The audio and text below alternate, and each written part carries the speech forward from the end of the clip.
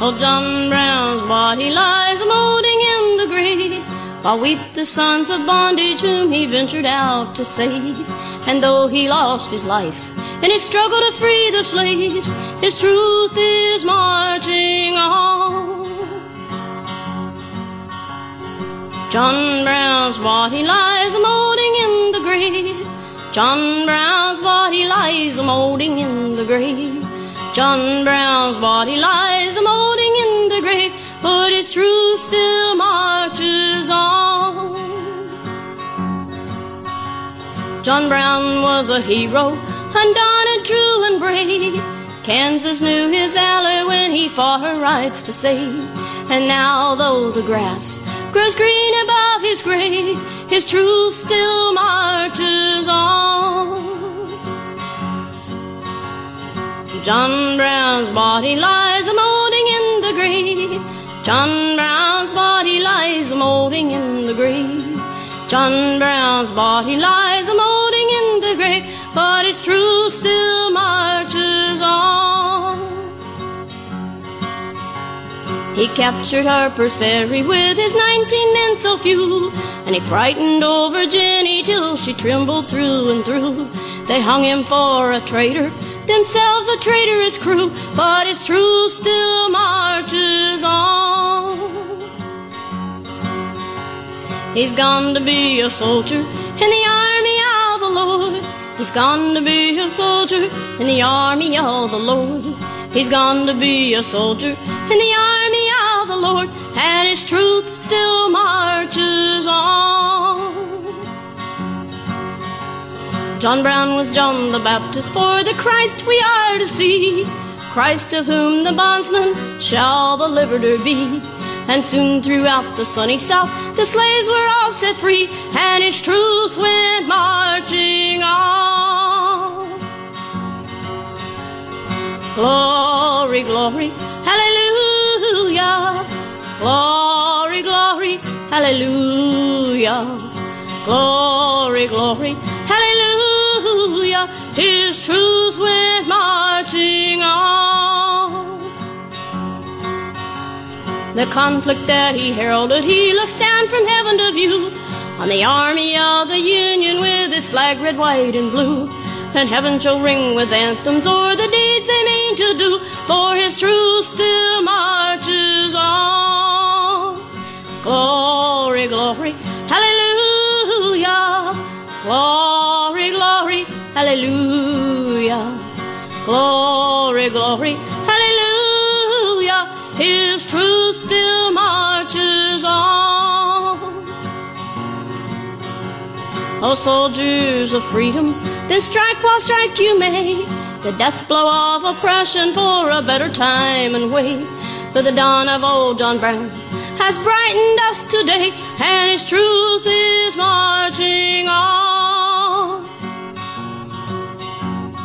Glory, glory, hallelujah.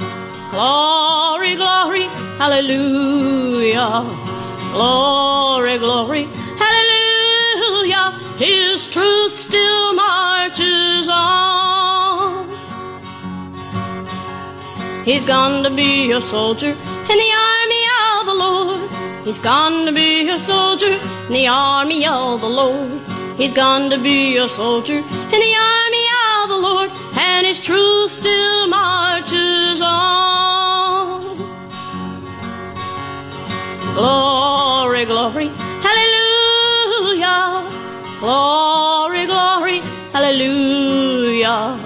Glory, glory, hallelujah. His truth still marches on.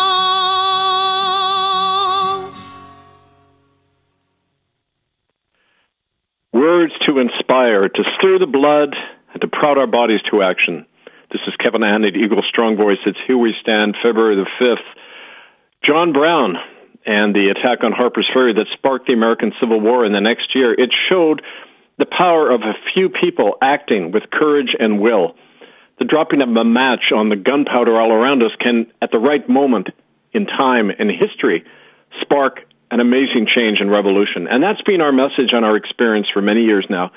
We've repeated that history 25 years ago this week, as we've been talking about, began our movement in February 1998, which literally 15 years, almost to the day, culminated in the forcing out of office of so-called Pope Benedict Joseph Ratzinger, and created a worldwide revolution, really, of a common law sovereignty movement, which we're seeing play out all over. And this show was one aspect of that, the show of the resistance and the Republic in Canada, the movement to establish the Sovereign Republic of Canada, that is being established across the former Dominion of Canada, so-called. You can follow that work, Republic of Canada, Kanata, republicofcanada.org, murderbydecree.com, and this, of course, is our program every week where we bring that message forward, but also actively organize people to achieve that.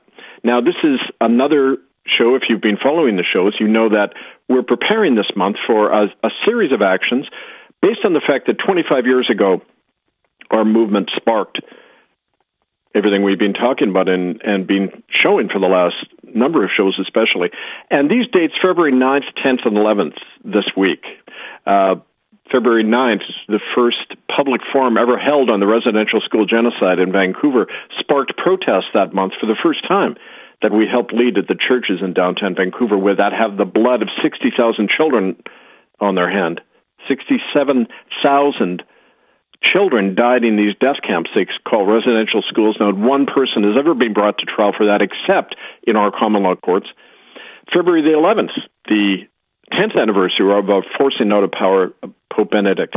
And also that same year, 25 years ago, in June, the first tribunal ever held into the residential school death camps.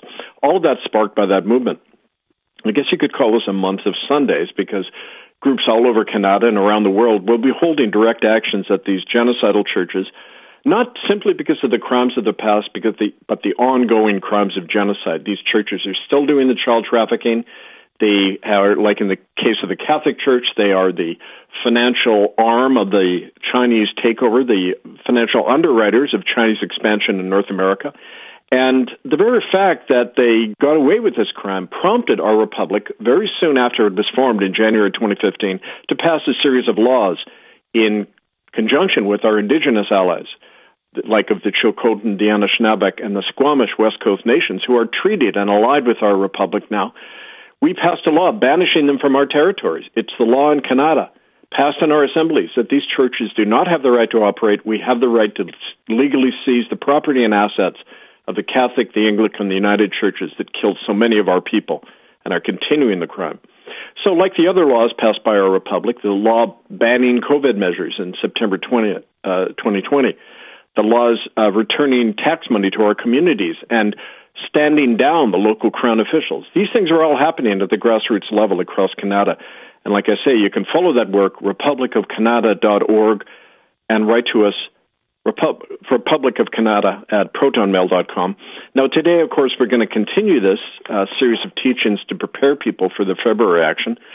And if you go to murderbydecree.com to ITCCS updates, you'll notice on the January 31st posting, and also the posting from August the 19th, the banishment order, and also the recent news of the events that are going to be happening over February and how you can take part in it. So just go to those sites, and you'll have all that basic information. But today on the show, we want to go into some of the nuts and bolts of what we did over those 25 years, and especially in this foundational year of 1998, two things we're going to look at. That first forum, what brought it about, the impact it had, and how it led to the tribunal, and the even greater impact that tribunal had in forcing out this crime. Very relevant today, some of the lessons that we learned. And, also this week I should mention, it's my 67th birthday on Friday, February 10th. Happy birthday, Kev. I've been getting them already. And one of the things people have been saying is, well, tell us about some of the formative influences, Kev, that brought you to this. And I'm going to talk a little bit about that today, too.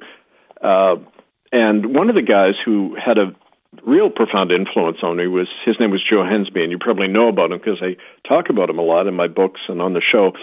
And Joe, when I first met him, was exactly the age I am now. He was 67. and I was 19. We met in the Lotus Pub in downtown Vancouver. I worked in the post office. He was a blacklisted labor organizer from the Longshore. He had been involved in so many unwinnable battles over the years. He had been in the Spanish Civil War against Franco and fascism. He'd been wounded there. He'd been stabbed and beaten to a pulp for union organizing, thrown in jails more times than you can recall. But he didn't wear any of that battered 67 years with any kind of regret or weariness. He accepted all of the sorrows of his life as a kind of triumph and as the inevitable consequence of being who he was, which was an unrepentant revolutionary, always out there for the people. Well, I remember one night after we had met up for a beer, we were sitting in the Lotus Pub, and I remember asking him, my young 19-year-old self, said, Joe, how did you survive all those years? You know, the kind of question folks ask me these days, like, how have you done it for so many years, Kev?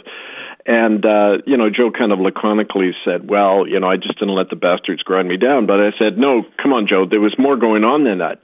You've had 2 failed marriages, you're blacklisted and broke, you got no friends or family. And he finally said, well, I'm a goddamn radical. It comes with the territory. And he said, if I had to do it again, I wouldn't change a thing. Because if you got principles, you do them. If you don't got them, you don't do them. And finally, he said something. There was 2 great quotes I love from Joe Hensby that have stuck with me down the decades. And one is, talk and don't do shit, which is one of my mottos. But it's also, Joe said, when I asked him to explain how he had survived all these years, he said, look, either you want into their stupid system or you want out of it. You make your choice and everything else follows. And, that struck me because if we always want into the system, we're always convincing ourselves that we have to, get what we can for ourselves and then settle back in. Often people who want to stay in the system, when we bring out the truth of these crimes and offer their involvement in our campaigns and everything, the common statement you hear from somebody who wants to stay in the system is, well, surely there's good people in the system and in the churches, aren't there? Aren't there people we can appeal to? Almost like, please don't let me break from this. I don't know what lies ahead. We don't know what we're building here. What kind of new society? But the people who can't tolerate this sick, murderous system, they'll be the ones who always say, what do we have to do to stop these crimes once and for all? I don't care. I got nothing left in my life anyway. I want to go to the wall and stop these things. And those are the kinds of people who led these first protests, who led the church occupations. People like William Coombs, homeless Native people who had nothing to lose. And it was so interesting. All the times we used to occupy those churches and force this change, it was always those folks out on the line with us. They weren't afraid of the cops because every day they got beaten up by cops. They had nothing to lose, and they were there. And you don't have to be Native and poor and homeless to be in that state of mind. You go through a lot of loss in your life and end up there and realize, look, we're all going to die anyway. The question is, how are we going to die? Trying to eke out a few more years of semi-slave existence in the system, or throwing it all aside and saying, look, like Thomas Paine said in the American Revolution, if there is to be conflict, let it happen now in my time so that my children may know peace. And that's, really been my philosophy. I have everything taken from me, including my kids, including my family and livelihood. I've been on a blacklist. And look, I'm still here because there's a part of us they can never take from us. And you only find that out often when your back is to the wall. So that's part of what keeps us going. Now, a few lessons. I want to get into that more today, tonight, wherever you are, whatever time zone you're in, all over the world. And there are a few lessons that I want to bring out about what we learned over the years, and especially in that formative year in 1998 where we did the first public forum, where we brought out these crimes. We started picketing the churches, and that summer we did the first tribunal into the residential school massacres. And by the way, if you want to look at the extent of those atrocities and massacres, just go to murderbydecree.com. The PDF of all of our research is online there for you to read. Also a 3-DVD set of all of the crimes that we documented and gave to the International Common Law Court of Justice that forced Pope Benedict out of office. It's all online there. Next time people want to say, where's the proof? Well, folks, it's been out there for many years. It's not a matter of lack of proof. It's a matter that people don't want to look at it. And they don't want to acknowledge that their little comfy world can produce these crimes and that they're paying for it with their taxes. So it's all there, and I urge you to use that as an educational tool. But here's some of the lessons we learned, taking on these bigger adversaries of church and state and big money. When you're attacked, you redeploy, and you come at them from a different, unexpected direction. And when I was fired and blacklisted over 2 years, from 1995 to 97, by the United Church for bringing out these crimes in Port Alberni, and they even went to my wife and paid for her divorce if she'd leave me. You know, the kind of classic thing, that way you treat whistleblowers. My response is not to complain a lot about what was happening to me. I realized they were doing these crimes, you know, spending $250,000 throwing one minister out of the United Church. That was done at a public show trial, my public defrocking. They'd never done it before to a minister in United Church history. Obviously, to me and to a lot of people, it was clear that they were doing that to cover up their own crimes of genocide in these rare schools that we began to document and bring out after I let survivors speak from my pulpit in Port Alberni. And we realized, look, the bigger target here is not what happened to poor Kev, it's the crime. And so we began to do that. Like Sun Tzu said in The Art of War, when attacked, you redeploy in a counterattack from a direction they don't expect. So within 2 years, we were picketing the churches. We were addressing the bigger crime of the genocide that prompted my firing, and the cover-up, and the land theft that was ongoing. Churches still today grabbing native land and killing off native people at the behest of big money and big corporate interests. It's never stopped.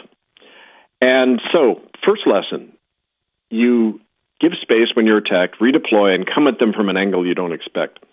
Second lesson, you always move the enemy. Don't be moved by them. Don't let them set the terrain of battle. For example, we would make an initiative, and we held our tribunal. In response, they set up the bogus Aboriginal Healing Fund, which was really a way to pay off survivors. They offered survivors a bit of money, and in return they were legally gagged and couldn't sue the churches or government. That was in direct response to our tribunal in 1998. We started church occupations and an international court action in 2008 that hit all the major newspapers in Canada. Very soon after that, they announced their bogus Truth and Reconciliation Commission, run by the churches and government themselves, like the serial killer appoints the judge and jury in their own trial. They investigate themselves. And that farce was in direct response to the fact that we were hitting them where they didn't expect, occupying the churches, going international.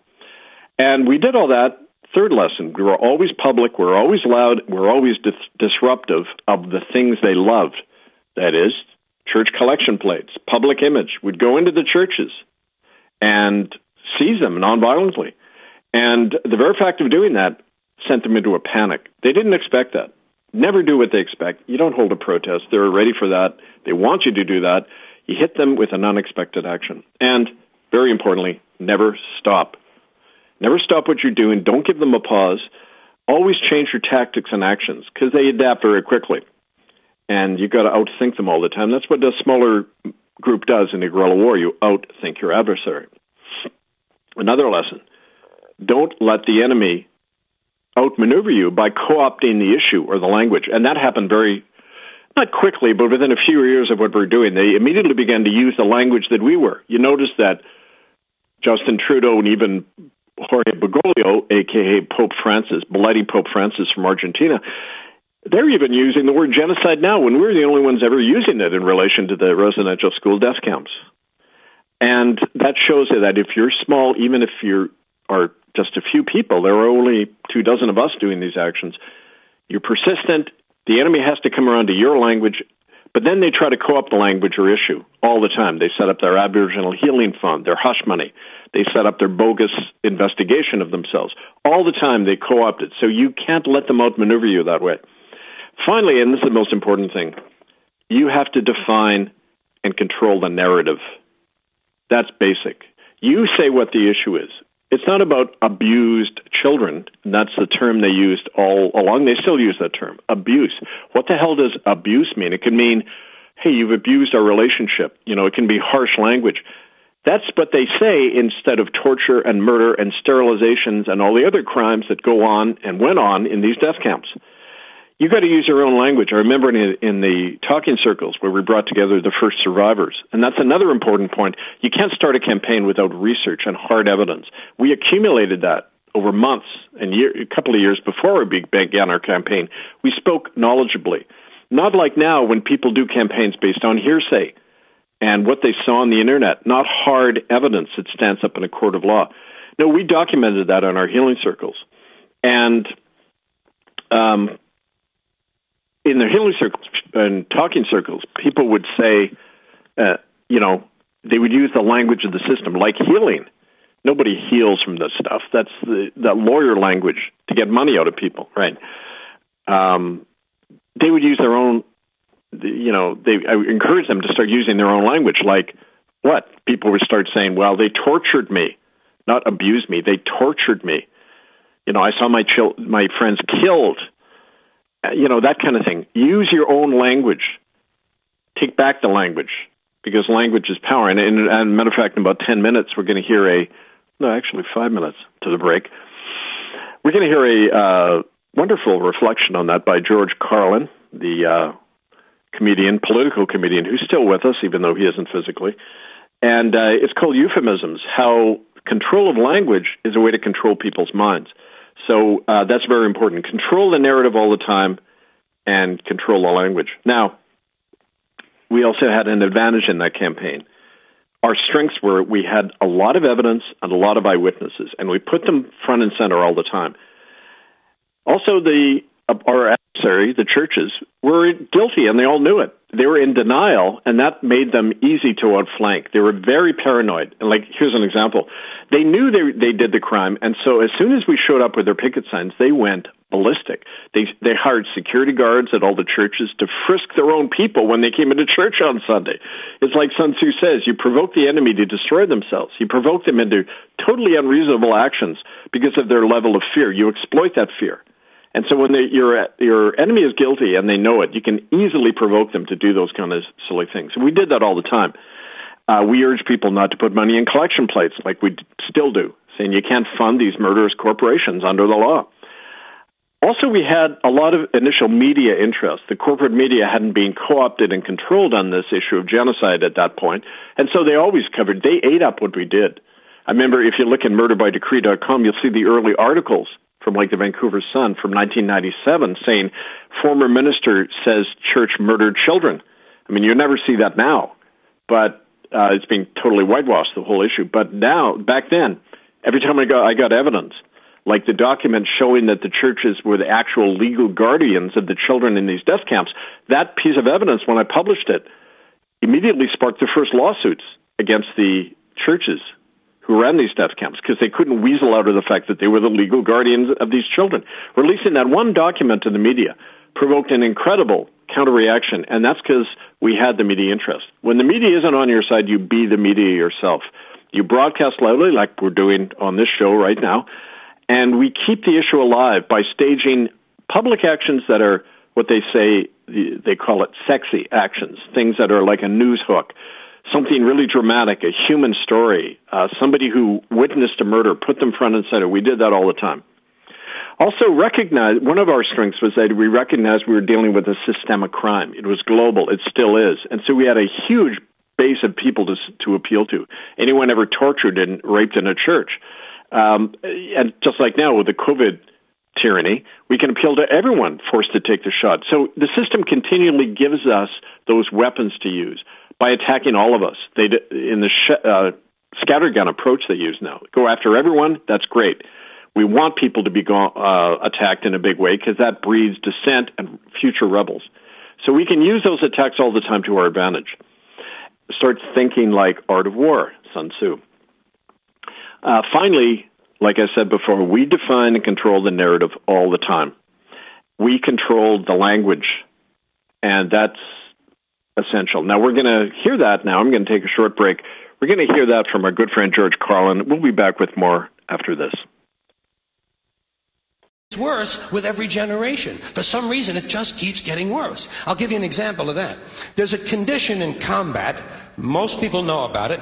It's when a fighting person's nervous system has been stressed to its absolute peak and maximum, can't take any more input. The nervous system has either snapped or is about to snap. In the First World War, that condition was called shell shock. Simple, honest, direct language. 2 syllables. Shell shock. Almost sounds like the guns themselves. That was 70 years ago. Then a whole generation went by, and the Second World War came along, and the very same combat condition was called battle fatigue. 4 syllables now. Takes a little longer to say. Doesn't seem to hurt as much. Fatigue is a nicer word than shock. Shell shock. Battle fatigue. Then we had the war in Korea, 1950. Madison Avenue was riding high by that time, and the very same combat condition was called operational exhaustion. Hey, we're up to 8 syllables now. And the humanity has been squeezed completely out of the phrase. It's totally sterile now. Operational exhaustion. Sounds like something that might happen to your car. Then, of course, came the war in Vietnam, which has only been over for about 16 or 17 years. And thanks to the lies and deceit surrounding that war, I guess it's no surprise that the very same condition was called post-traumatic stress disorder. Still 8 syllables, but we've added a hyphen. And the pain is completely buried under jargon. Post-traumatic stress disorder. I'll bet you if we'd have still been calling it shell shock, some of those Vietnam veterans might have gotten the attention they needed at the time. I'll bet you that. I'll bet you that.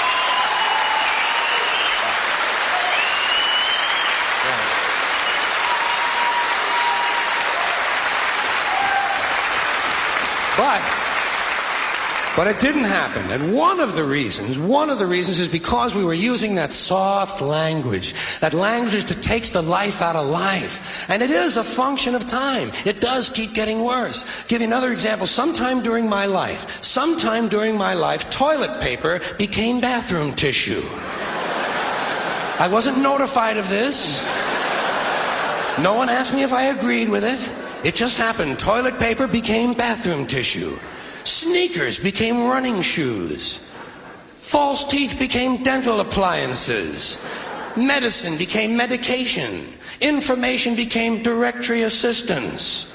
The dump became the landfill. Car crashes became automobile accidents. Partly cloudy became partly sunny. Motels became motor lodges. House trailers became mobile homes. Used cars became previously owned transportation. Room service became guest room dining. And constipation became occasional irregularity. When I was a little kid, if I got sick, they wanted me to go to the hospital and see the doctor. Now they want me to go to a health maintenance organization or a wellness center to consult a healthcare delivery professional.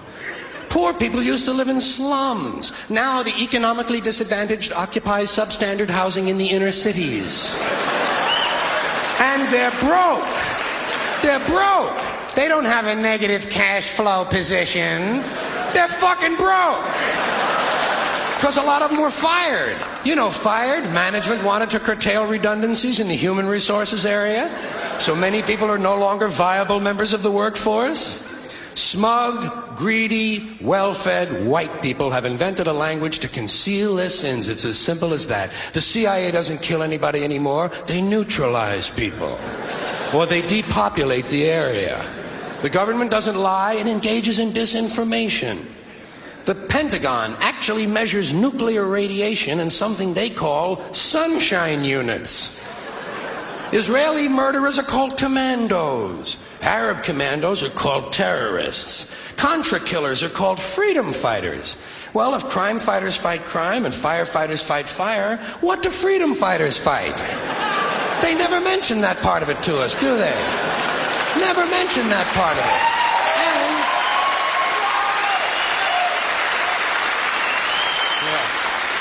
And some of this stuff is just silly. We all know that. Like on the airlines, they say they want a pre-board. Well, what the hell is pre-board? What does that mean? To get on before you get on? They say they're going to pre-board those passengers in need of special assistance. Cripples! Simple, honest, direct language. There's no shame attached to the word cripple that I can find in any dictionary. No shame attached to it. In fact, it's a word used in Bible translations. Jesus healed the cripples. Doesn't take 7 words to describe that condition. But we don't have any cripples in this country anymore. we have the physically challenged. Is that a grotesque enough evasion for you? How about differently abled? I've heard them called that, differently abled. You can't even call these people handicapped anymore. They'll say, we're not handicapped, we're handy-capable. These poor people have been bullshitted by the system into believing that if you change the name of the condition, somehow you'll change the condition. Well, hey, cousin, doesn't happen. Doesn't happen. We have no more deaf people in this country, hearing impaired. No one's blind anymore, partially sighted or visually impaired. We have no more stupid people. Everybody has a learning disorder. Or he's minimally exceptional. How would you like to be told that about your child? He's minimally exceptional. Oh, thank God for that. Psychologists actually have started calling ugly people those with severe appearance deficits. It's getting so bad that any day now I expect to hear a rape victim referred to as an unwilling sperm recipient.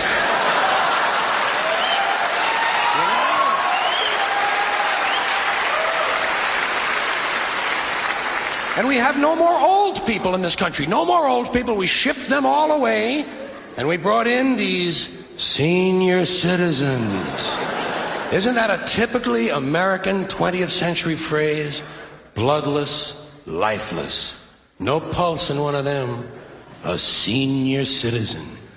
But I've accepted that one. I've come to terms with it. I know it's here to stay. We'll never get rid of it. That's what they're going to be called, so I'll relax on that. But the one I do resist, the one I keep resisting, is when they look at an old guy and they'll say, look at him, Dan. He's 90 years young. Imagine the fear of aging that reveals. To not even be able to use the word old to describe someone, to have to use an antonym. And fear of aging is natural, it's universal, isn't it? We all have that. No one wants to get old, no one wants to die, but we do. So we bullshit ourselves. I started bullshitting myself when I got to my 40s. As soon as I was in my 40s, I'd look in the mirror and I'd say, well, I guess I'm getting older. Older sounds a little better than old, doesn't it? Sounds like it might even last a little longer. Bullshit, I'm getting old. And it's okay, because thanks to our fear of death in this country, I won't have to die. I'll pass away.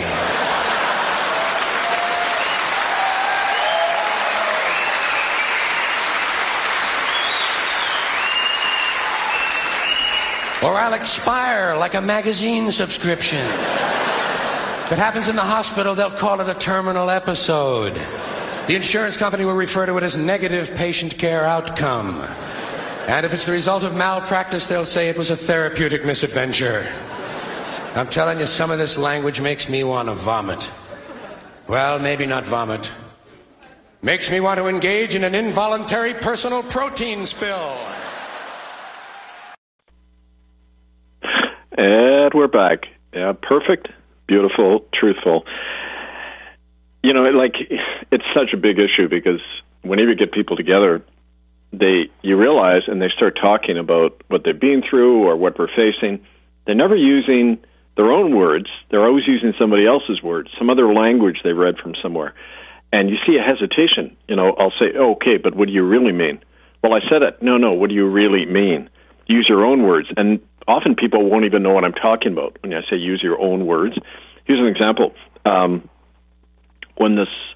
When we first began to bring out these crimes, murder and torture and killings in the death camps, and again, residential schools, they weren't residential or schools. Most of the time, children were never taught anything. They were used as slave labor, so I call them schools, just deliberate deception.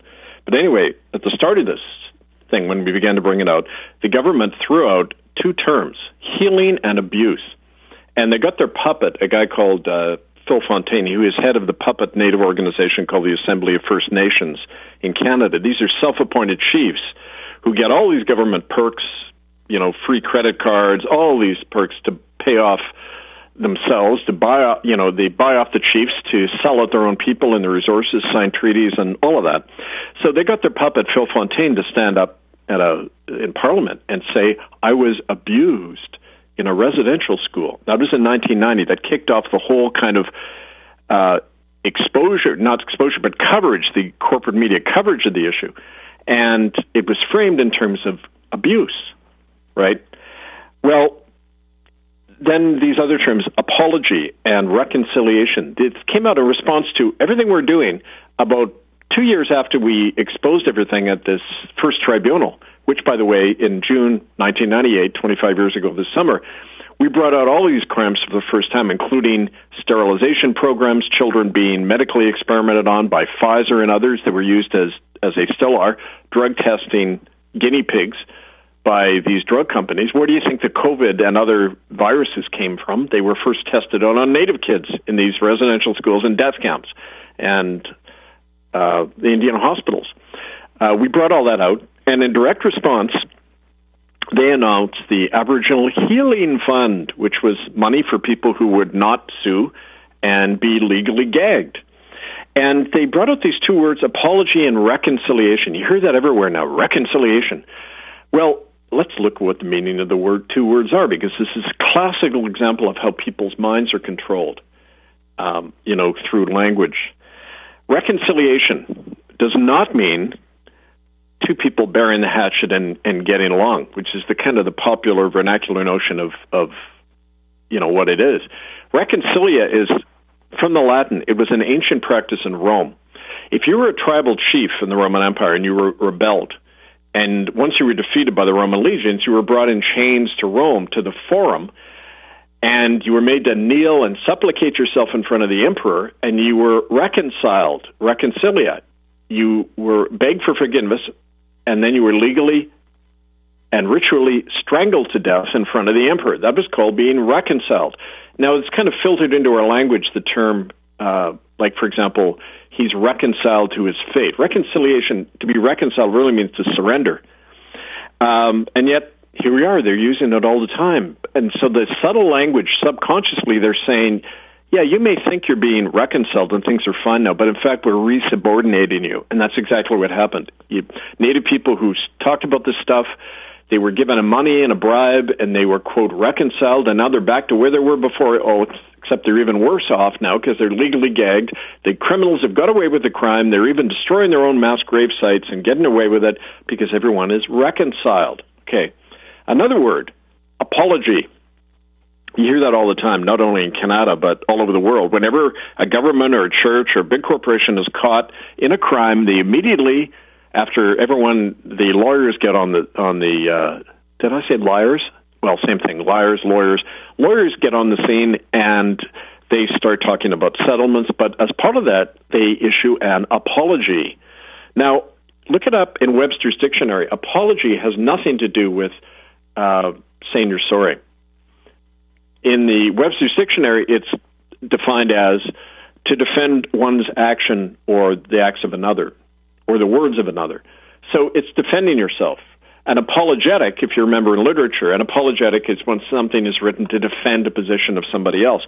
So really what a politician or church leader is saying, or the top criminal in Rome, Bergoglio, is saying when he apologizes, like he did last summer when he came to Canada and issued an apology. You notice they never say, I'm sorry. They just say, we issue an apology. What they're saying by that is that we didn't do anything wrong, and we're justified in what we're doing, and in effect, it's defending what they did. That's what an apology is. And yet everyone else is hearing it as, oh, good, they're sorry, now things are better.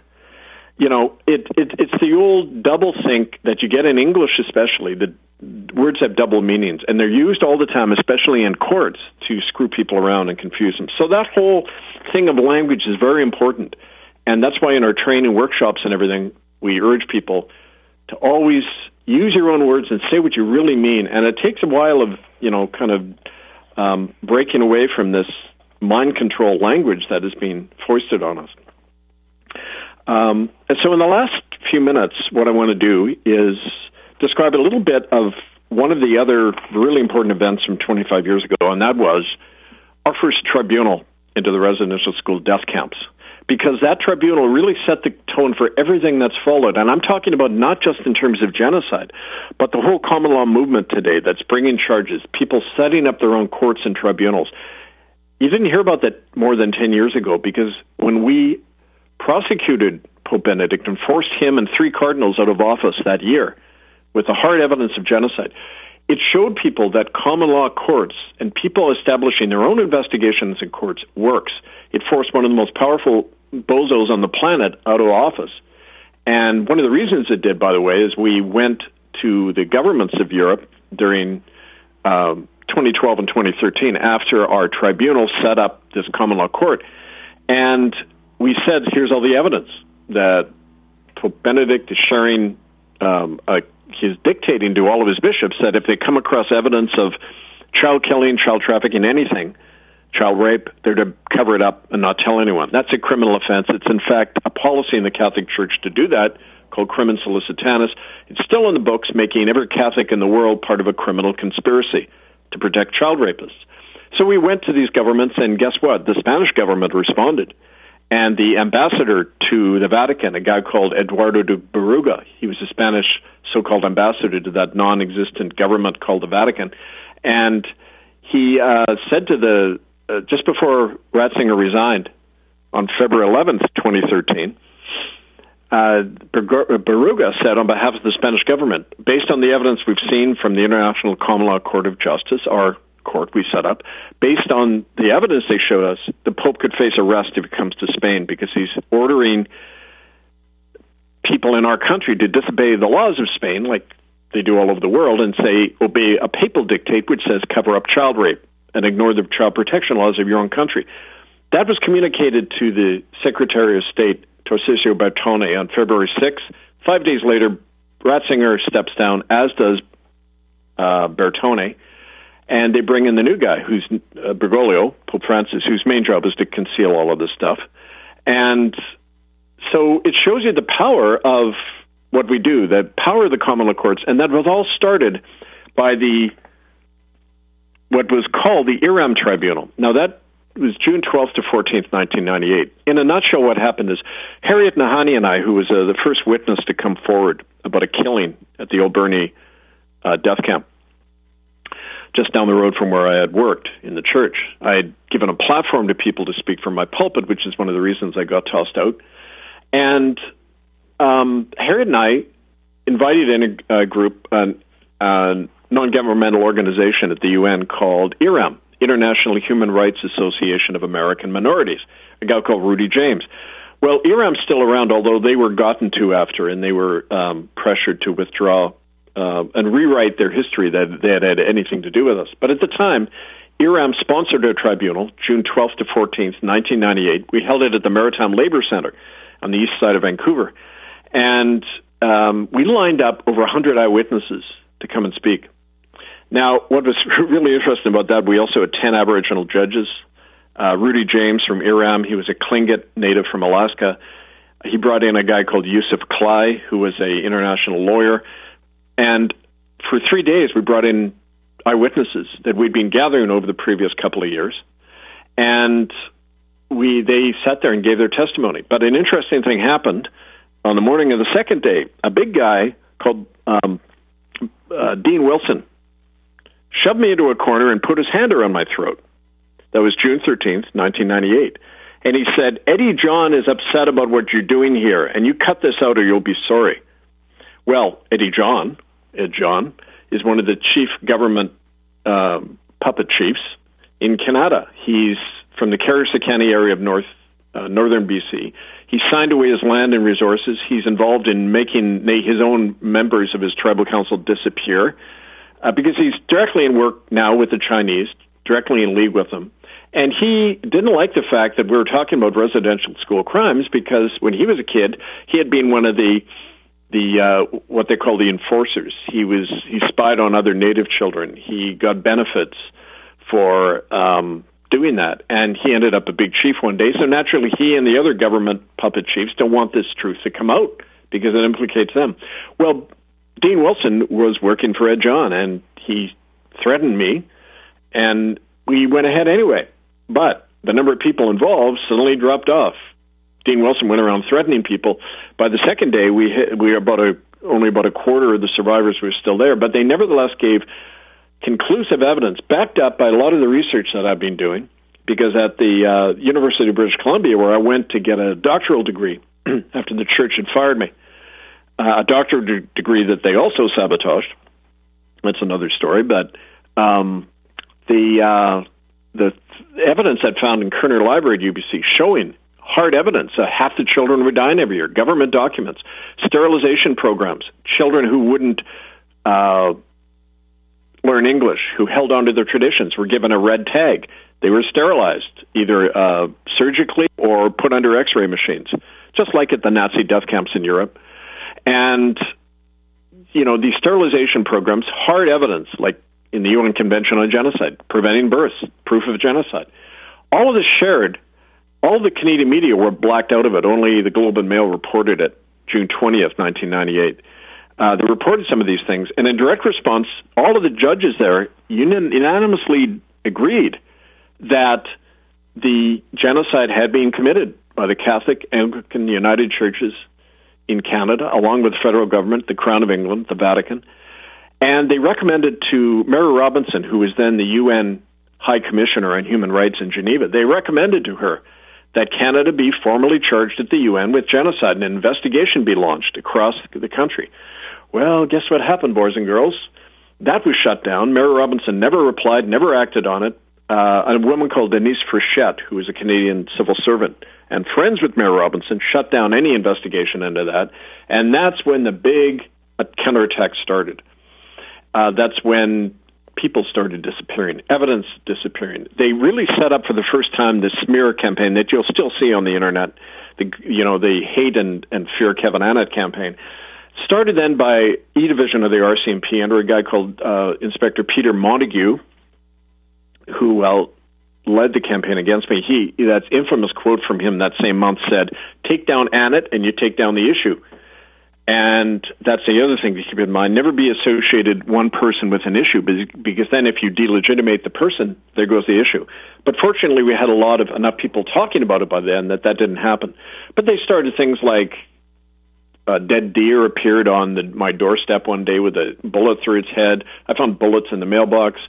Death threats that happened whenever my children, who had been taken from me in a court action funded by the United Church, whenever my children were with me on every second weekend, they started harassing, driving around, scaring them, trying to get them so scared they didn't want to be with Dad anymore.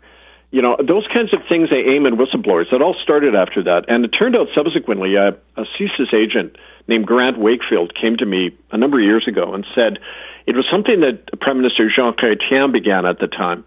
In June 1998, directly in response to a tribunal, he authorized a covert campaign that resulted in the death of 9 of our people, including William Coombs, the silencing of people who wouldn't be bought off, including chiefs who wouldn't play along, a whole misinformation campaign in the academic world and in the media, spinning the whole story to make it seem like children weren't really killed en masse. You still see that today.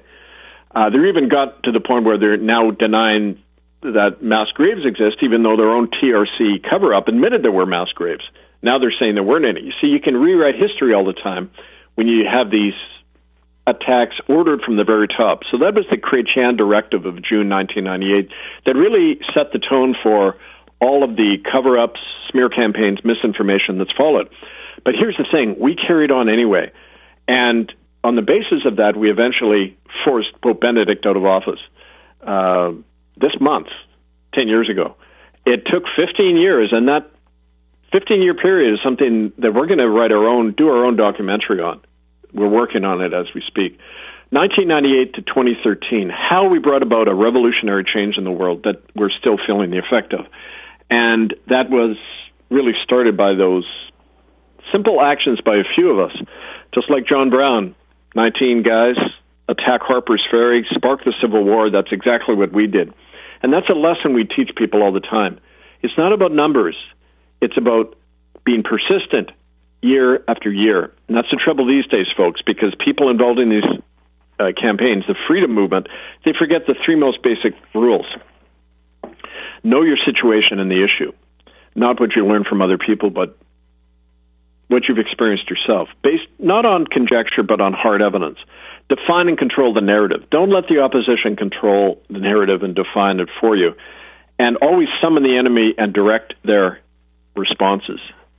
Now, protests don't do that. Truck convoys don't do that. It's demanding something from the government, which they're never going to give. It's acting like a slave does with their hand out. No, you establish your own justice like we did. We establish our own courts. We establish our own self-governing republic, which is the logical outcome of everything we're talking about. Because morally, we can't be part of the system anymore.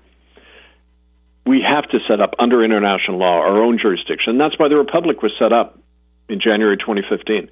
For non-native people who don't want to be part of this bloody system anymore, we're in alliance with indigenous sovereign elders, not the government puppet chiefs, but the traditionalists.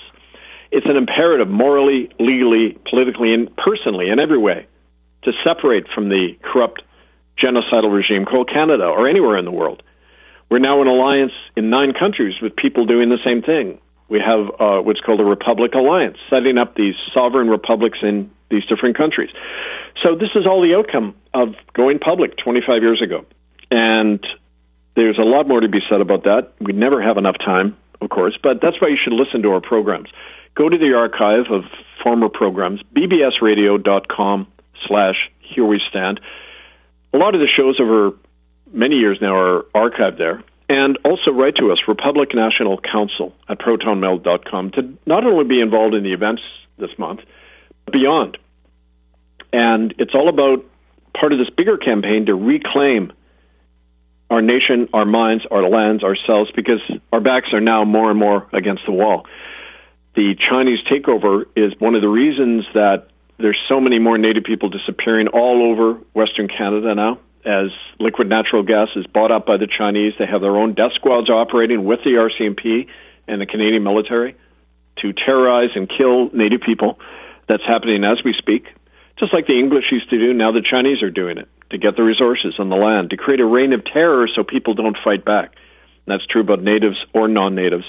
But we have our alternative, and that's why you need to sign up and not merely protest, which doesn't change anything by itself, but commit yourself to changing your life under a new sovereign jurisdiction.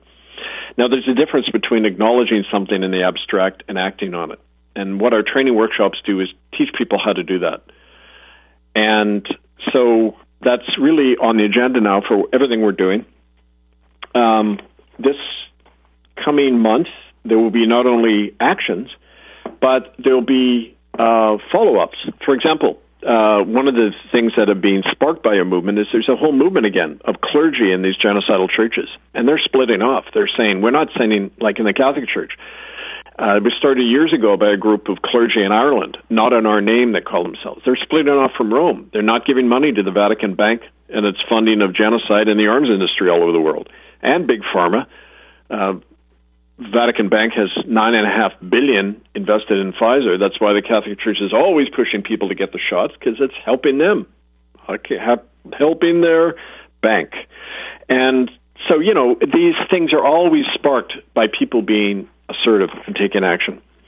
So that's why, we say, one of the other slogans I like, and I'll get into this in future shows, but my birthday on Friday, one of the things I remember over my 67 years is going to Chiapas, Mexico, and meeting some amazing people there among the refugees, the Mayan refugees from their own genocide in Guatemala during the 80s and 90s. And I remember seeing on a wall some of the Zapatista rebels had taken over a town. Like, again, they just took it over with their own arms, with their own army, with their own jurisdiction. And on the side of the buildings, they painted the slogan, "We don't want money, we don't want power, we want a new world, and we're making it." That's the slogan to keep in mind. We don't ask for anything. We create it. That's the basis of our power. And as part of that, we're going to disrupt your old life. We want to stir you to the point where you're not settled anymore. Stir you to the point of no return, where you're setting off on the journey with us to a new world, a new society that we can make. Now, isn't that worth fighting and dying for? Otherwise, you're just ending up a de facto slave. So here's the alternative, folks. There's no reason to hesitate anymore. Write to us, Republic National Council at protonmail.com, murderbydecree.com for the background evidence, Republic of Canada .com. No, I'm sorry, wait a minute, I'm mixing up websites. Sorry, murderbydecree.com, republicofcanada.org, O-R-G, and Republic National Council at protonmail.com. But most importantly, forget about the websites. Face-to-face contact is what's important in the long run. That's what builds a movement, not hearing it from somebody else, but acting on your own experience. Now, we're out of time again. And our final song, which goes to my heart, since I am 67, believe it or not, and hopefully last another 67 years, folks, but if not, it's in your hands, all of you listening. If you suffer tomorrow, it's because you didn't act today. If our children die tomorrow, it's because we didn't act today.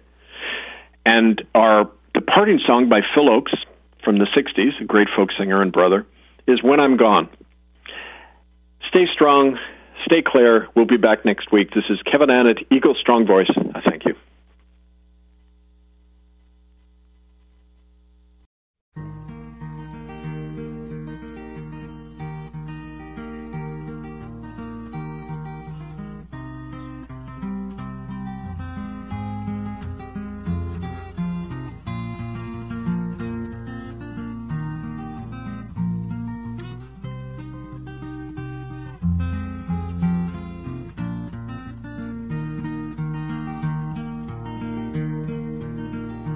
There's no place in this world where I'll belong when I'm gone, and I won't know the right from the wrong when I'm gone, and you won't find me singing on this song when I'm gone, so I guess I'll have to do it while I'm here.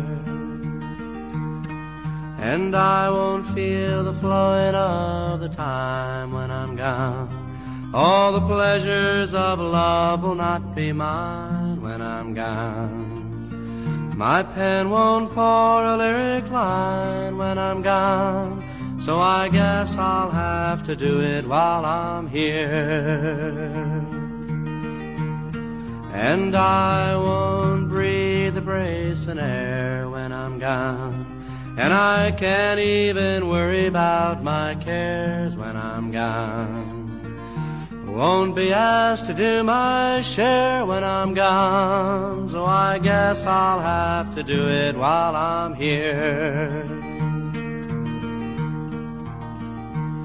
And I won't be running from the rain when I'm gone, and I can't even suffer from the pain when I'm gone. Can't say who's to praise and who's to blame when I'm gone, so I guess I'll have to do it while I'm here. Won't see the golden of the sun when I'm gone, and the evenings and the mornings will be one when I'm gone. Can't be singing louder than the guns while I'm gone, so I guess I'll have to do it while I'm here. All my days won't be dances of delight when I'm gone, and the sands will be shifting from my side when I'm gone. Can't add my name into the fight while I'm gone, so I guess I'll have to do it while I'm here. And I won't be laughing at the lies when I'm gone, and I can't question how or when or why when I'm gone. Can't live proud enough to die when I'm gone, so I guess I'll have to do it while I'm here. There's no place in this world where I'll belong when I'm gone, and I won't know the right from the wrong when I'm gone. And you won't find me singing on this song when I'm gone, so I guess I'll have to do it. I guess I'll have to do it. Guess I'll have to do it while I'm here.